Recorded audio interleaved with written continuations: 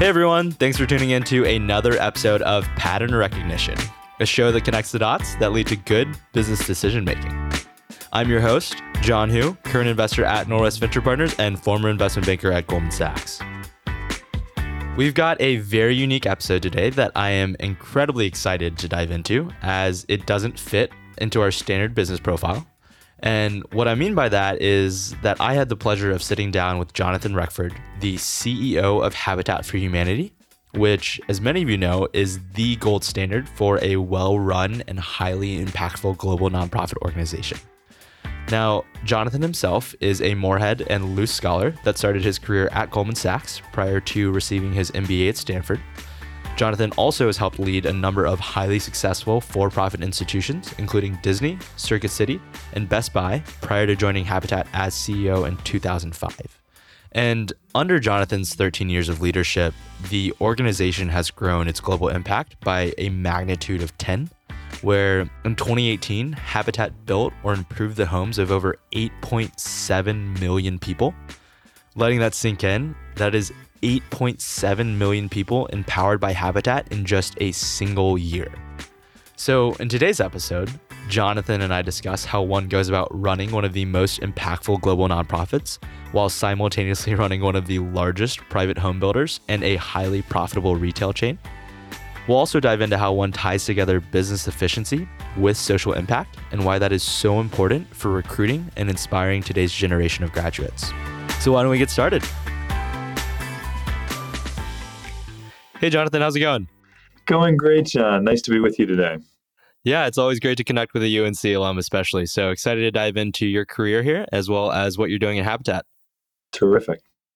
Great. So why don't we start with your background and how you went from the for-profit industry to leading Habitat? Great. I always laugh. I think my career can only be explained with the idea that God has a sense of humor. I grew up in North Carolina and had the thought I was going to go to law school and go into politics. And I came to the realization I had no interest in being a lawyer and had to think about plan B. I talked my way into a job at Goldman Sachs in corporate finance right out of college, though I was completely unprepared for that as a poli-sci and English major, and suffered mightily for the hubris of telling them I would learn finance faster than they could teach other people how to communicate. But it was also a great education, and also learned I probably wasn't cut out to be an investment banker, but wanted to go off and gain some experience that would help me regain perspective. And I had a couple of major inflection points. And the next one, I was lucky enough after Goldman to get a grant from the Henry Luce Foundation and spend a year working in Seoul, Korea, where I was both doing marketing work for the Seoul Olympic Organizing Committee in preparation for the '88 Olympics that they were hosting, and then ended up, through a longer story I won't tell, coaching the Korean rowing team, and which is a little like the Jamaican bobsled team, but spent that year living in the training camp with the Korean coaches and athletes. And it was just a complete change in every possible way. And that was a year that it was really important to just stretching my view of the world. And I came back from that year interested in business, but with the idea of doing something mission-oriented long-term. And back then, only Stanford and Yale actually believed that nonprofits needed professional management, though that's now a very mainstream idea. And ended up going to Stanford, where I could get an MBA with a certificate in public and nonprofit management. And while there, got convinced that I could learn faster in the private sector and then hopefully at some point bring that across into the nonprofit sector. And I think that's less true today, potentially, but I was really interested in how companies grow and growing new businesses, and ended up first with Marriott Corporation, working on new business development and business ideas for them, and then the Walt Disney Company, and then was recruited to Circuit City stores. Sadly, they're gone, but they were starting up something called CarMax at the time, and I thought that was fascinating that they were going to disrupt the used car business the way they had disrupted the electronics retailing business. And so I was head of strategy for Circuit City. We took CarMax public. That was good. And then Circuit City was under heavy attack from the resurrected Best Buy. And I really wanted to have an operating role and wasn't looking, but was recruited to be president of Musicland stores, which was back then, for any of your listeners who are old enough to remember going to the mall to buy music. Back then, they were the largest specialty retailer in the country, selling movies and music and other entertainment products.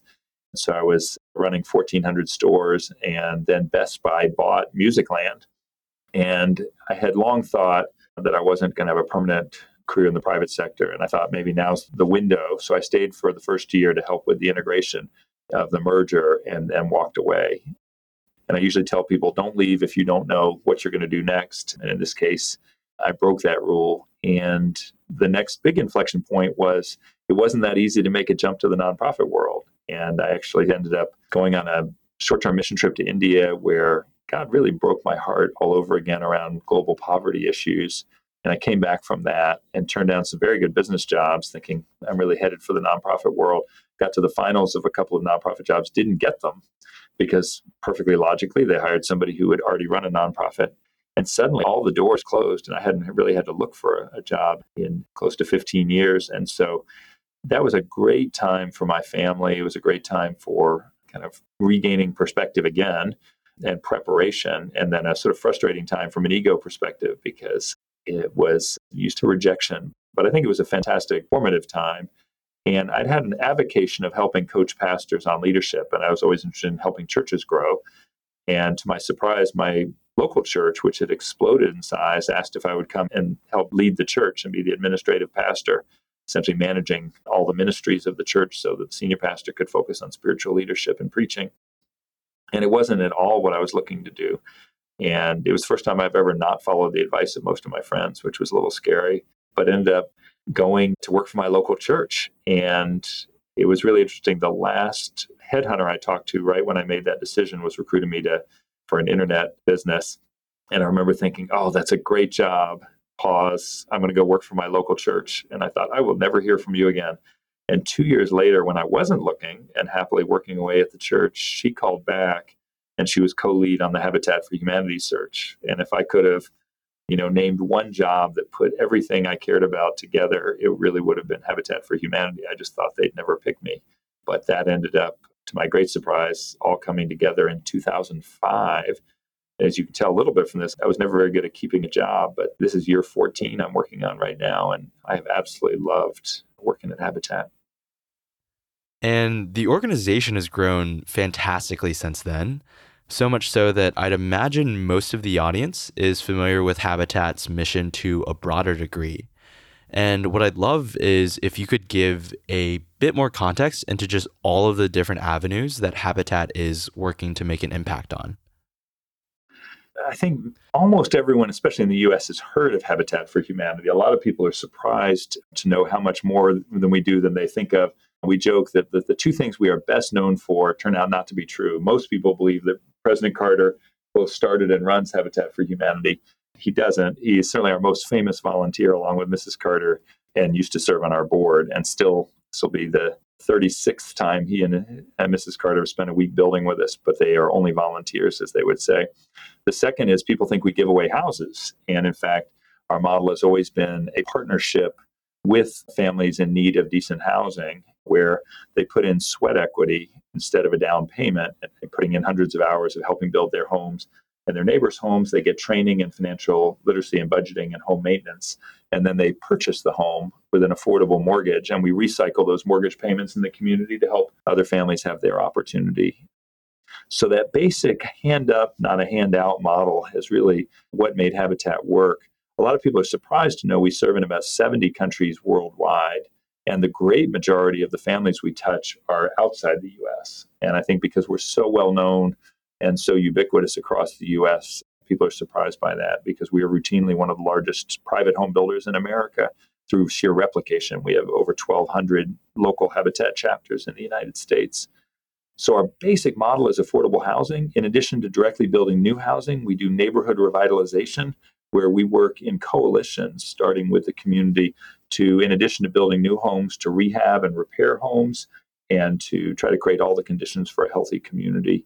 One of the most exciting areas that's been a growth area for Habitat is that we are increasingly trying to influence the way markets work around the world. We've become a global leader in housing microfinance, and convincing the microfinance industry to start lending for home improvement.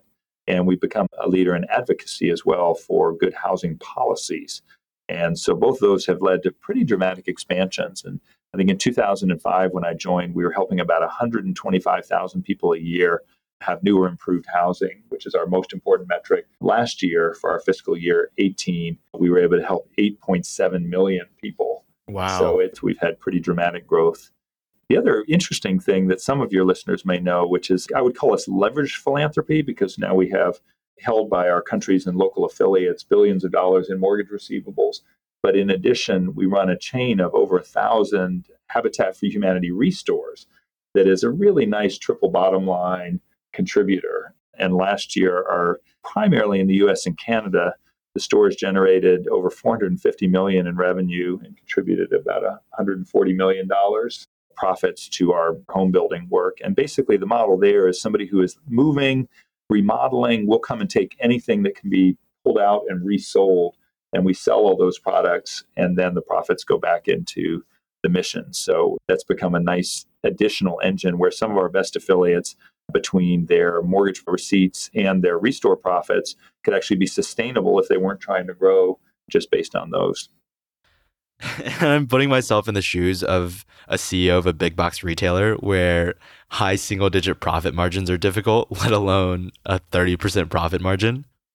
As a recovering retailer, there's a beautiful aspect to zero cost of goods sold, though there are certainly other challenges that come with pulling products out. But it is actually a really exciting business that also kept a couple 100,000 tons of materials out of landfills. So it's actually a nice green story as well.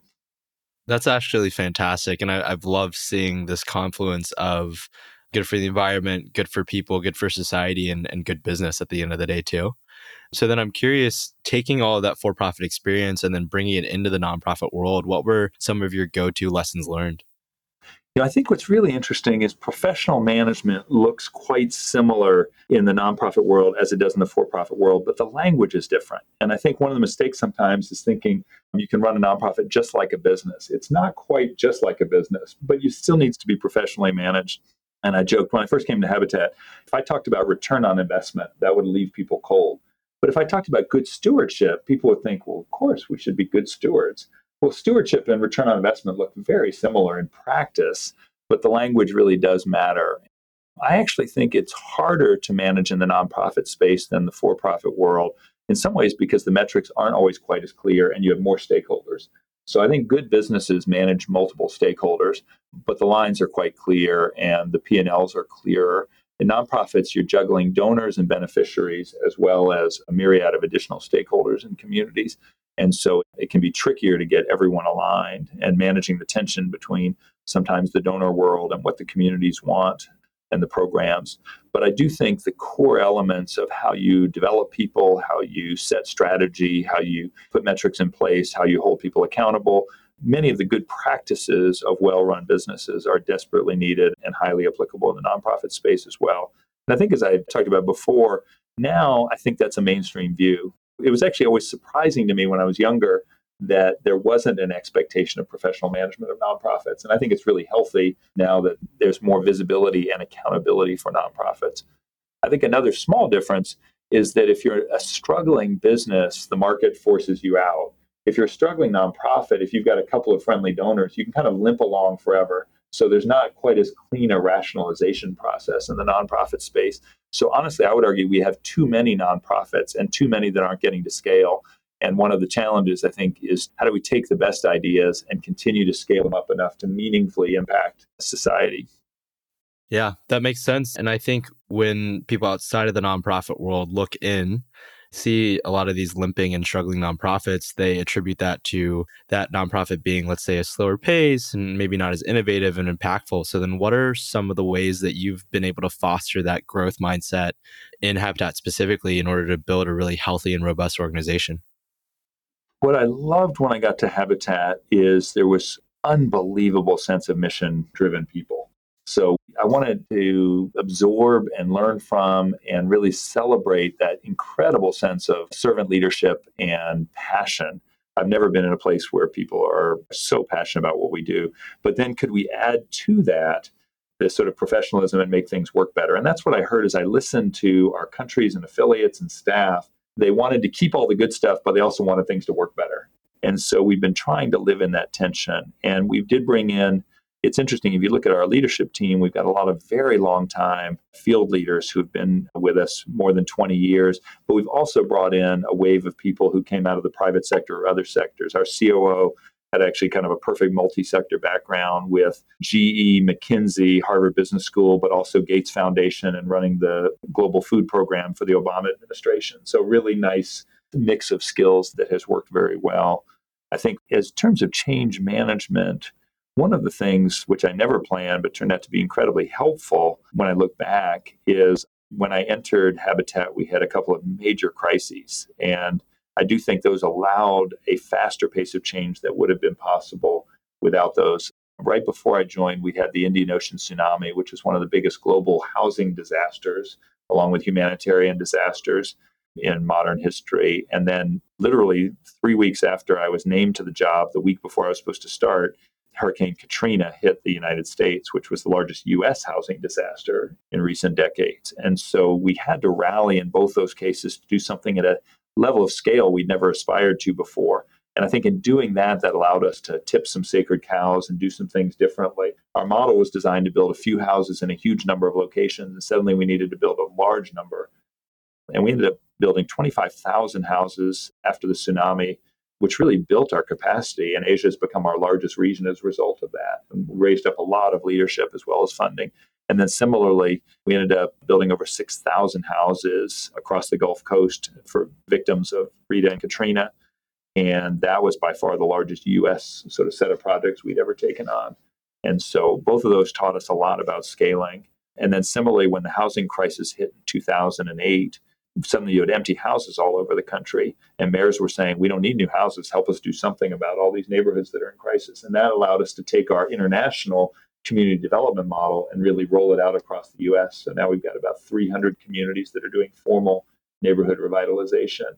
And I think there was a lever from that, along with, it was one of the few times we've taken significant public funding where we did a major partnership with HUD to buy up empty homes, rehab them, and sell them to Habitat families. That is so incredible. The level of positive impact on the world that you and your team are bringing is just amazing. And as Habitat has continued to step up in addressing inequity, we've seen donations increase proportionally as well.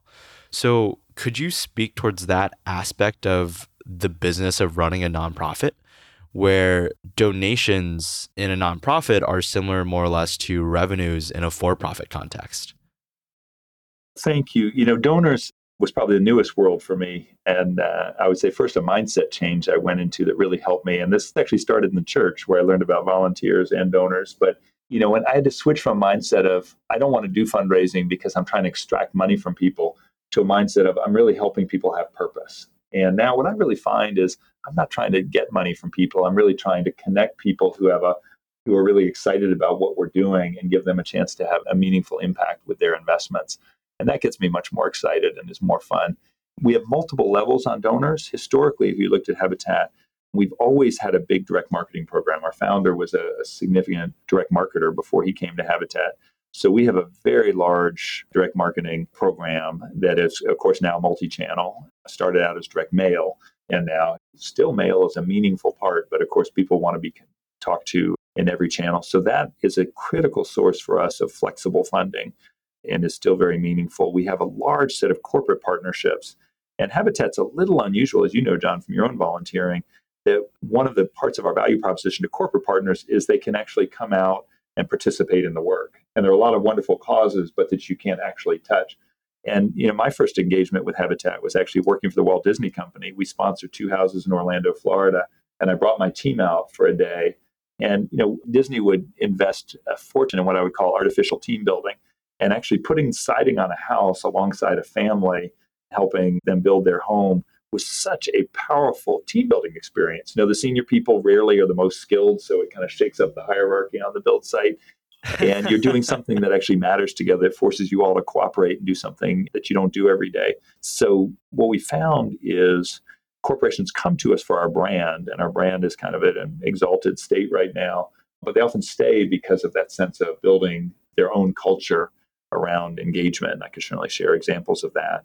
And then we do a smaller amount. We historically had not taken a lot of government funding, But we do think governments should be funding affordable housing. So we do a lot more on the advocacy side and get some pieces. And we have increasing number of partnerships with complex foundations and multilateral institutions, particularly for low-income countries around the world as well. And what I've learned is so much of it is finding strategic fit.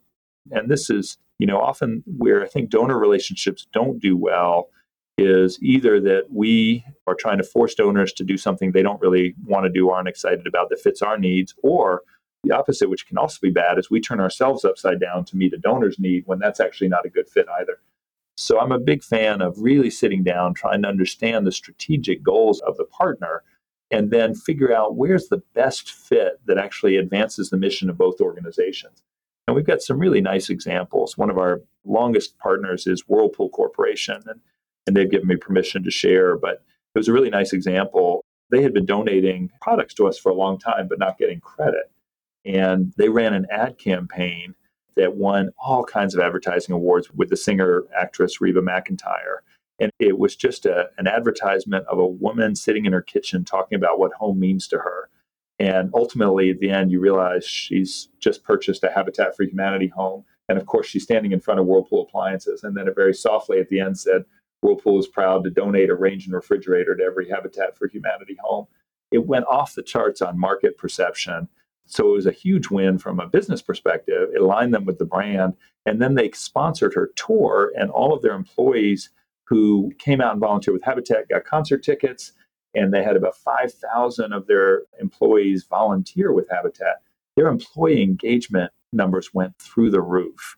And so it was a really interesting example. They could actually measure the recruiting and retention benefits of the partnership, and they could measure their perception among customers' intent to purchase. And so that was kind of a win-win-win. And of course, from our perspective, that lowered the cost of providing housing to thousands and thousands of families through those donated appliances. So it was a good example to me of clarity of goal from both perspectives and sort of clear success measures. That is such a great example of combining good returns with good societal impact, which I think is so key for my generation that to some degree has become disenfranchised with the status quo version of capitalism and looking for a role that's both monetarily rewarding and also, I think oftentimes more importantly, more personally fulfilling. And we need all of it. And I'm pro-business. There's almost nothing better than giving somebody a solid paying job that gives them dignity and the ability to care for themselves and their family. And so I'm totally pro-business. But I do think we're seeing, especially your generation, want to work for companies that have a bigger goal than just making money. Yeah. That people are looking for purpose and meaning. And I think there's almost increasingly a ticket to play for companies to hire the best staff. And customers similarly want to give their business to companies that are showing that they are investing and giving back to their communities.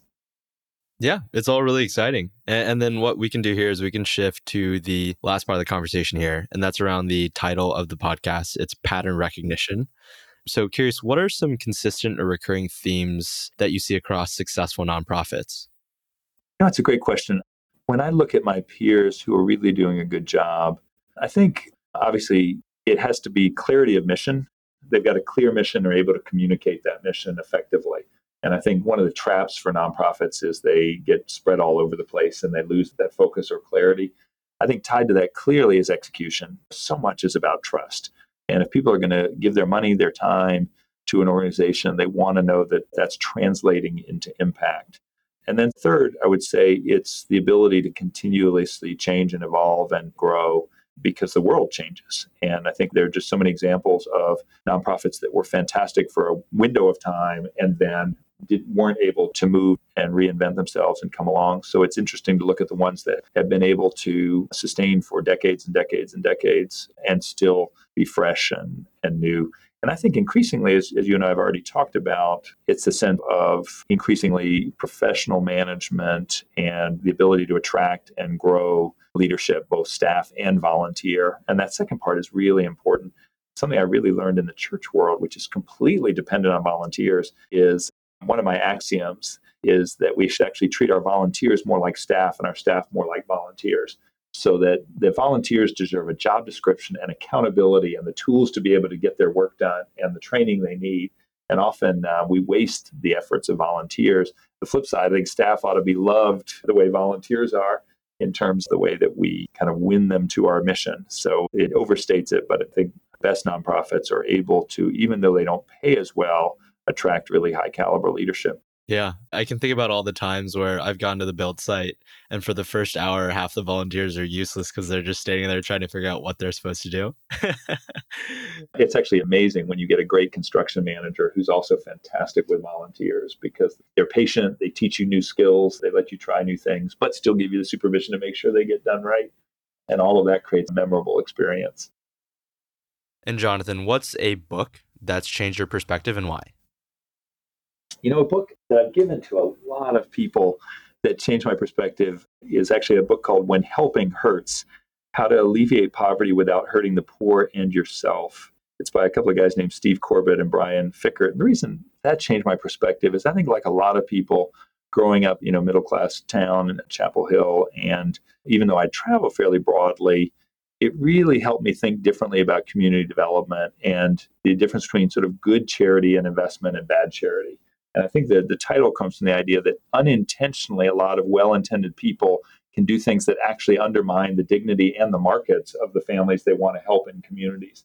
And so it's a thoughtful way about how do you respect and enhance the assets of the communities that you're trying to serve versus actually creating dependency or doing things that actually can hurt dignity or sense of independence. And so I think it's a book anybody that goes on an international service trip ought to read before they go, because I think it's a really thoughtful way to help people think differently about charity. I've got one last question for you here, Jonathan, and that centers around volunteer engagement, because as you know, Habitat has played an integral part in my view of citizenship, having spent my more or less entire high school career involved with my local Habitat chapter, which all ultimately culminated in my Eagle project for the neighborhood back in the day. But as the toils of adulthood have taken over, it's been difficult for me to find time to work with Habitat on a consistent basis. So what are some ways the audience and I can get involved with the organization? Well, I'm so glad you asked, because one of those other myths, along with the two I started with, is that the only way to help Habitat is through construction volunteering. And it makes me so sad when I have people say, oh, I love Habitat, but I really don't want to go out and do construction, so I can't help. The truth is, we need all kinds of skilled volunteers. And of course, we always need money. People apologize, all I can do is write a check. Well, that has a huge impact as well. Another myth is that because people donate materials, we don't need funds. It takes money to get land and to make Habitat work. So we need people who can help with our stores. I talked about the retail stores. We need people to be advocates, and that's really important. One of the big opportunities for all of us is to fight NIMBYism with yes in my backyard. That can we have housing policies that welcome people and create mixed income, mixed use communities, which are really the best model for all of us. And the data is pretty powerful, but we need skilled volunteers in other places. We need people who have finance skills, legal skills, real estate skills, who can mentor families, who can teach and train. So there are actually we need board members of our local chapters. So there are lots of ways to get engaged. And certainly we welcome that. If for any of your listeners who have never been overseas, to an amazing opportunity as a way to soak in is to go on a Global Village trip and spend a week or two building in one of our international programs, which that's really about getting your heart engaged. And then hopefully some of those other things I talked about become opportunities after that. That's fantastic. Well, Jonathan, that is all the time we have here today. I mean, I can't express just how much joy and gratitude I feel hearing how well the organization is doing and the scale you're operating at. I mean, touching millions of people's lives in a really meaningful way across the globe. And just truly fantastic. Well, John, it's great to be with you. Thanks so much for having me on your show. Yep. And we'll talk soon. Bye. Once again, a huge thank you to Jonathan for joining us today. I cannot express enough the gratitude that I feel for Jonathan and his team working every day to make an impact globally. So if listening to this episode excited you at all about being a part of the Habitat mission, I would strongly encourage you to check out your local Habitat chapter and find ways to get involved. In the meantime, if you enjoyed the show, I'd appreciate if you gave a quick rating and review, as well as send any feedback or guest recommendations my way. You can reach me on Twitter at John Heezy, that's JOHNHEEZY, or on Instagram at John G. Hoot, that's JOHNGHU. So thank you all for tuning in, and I'll talk to you next week. Bye.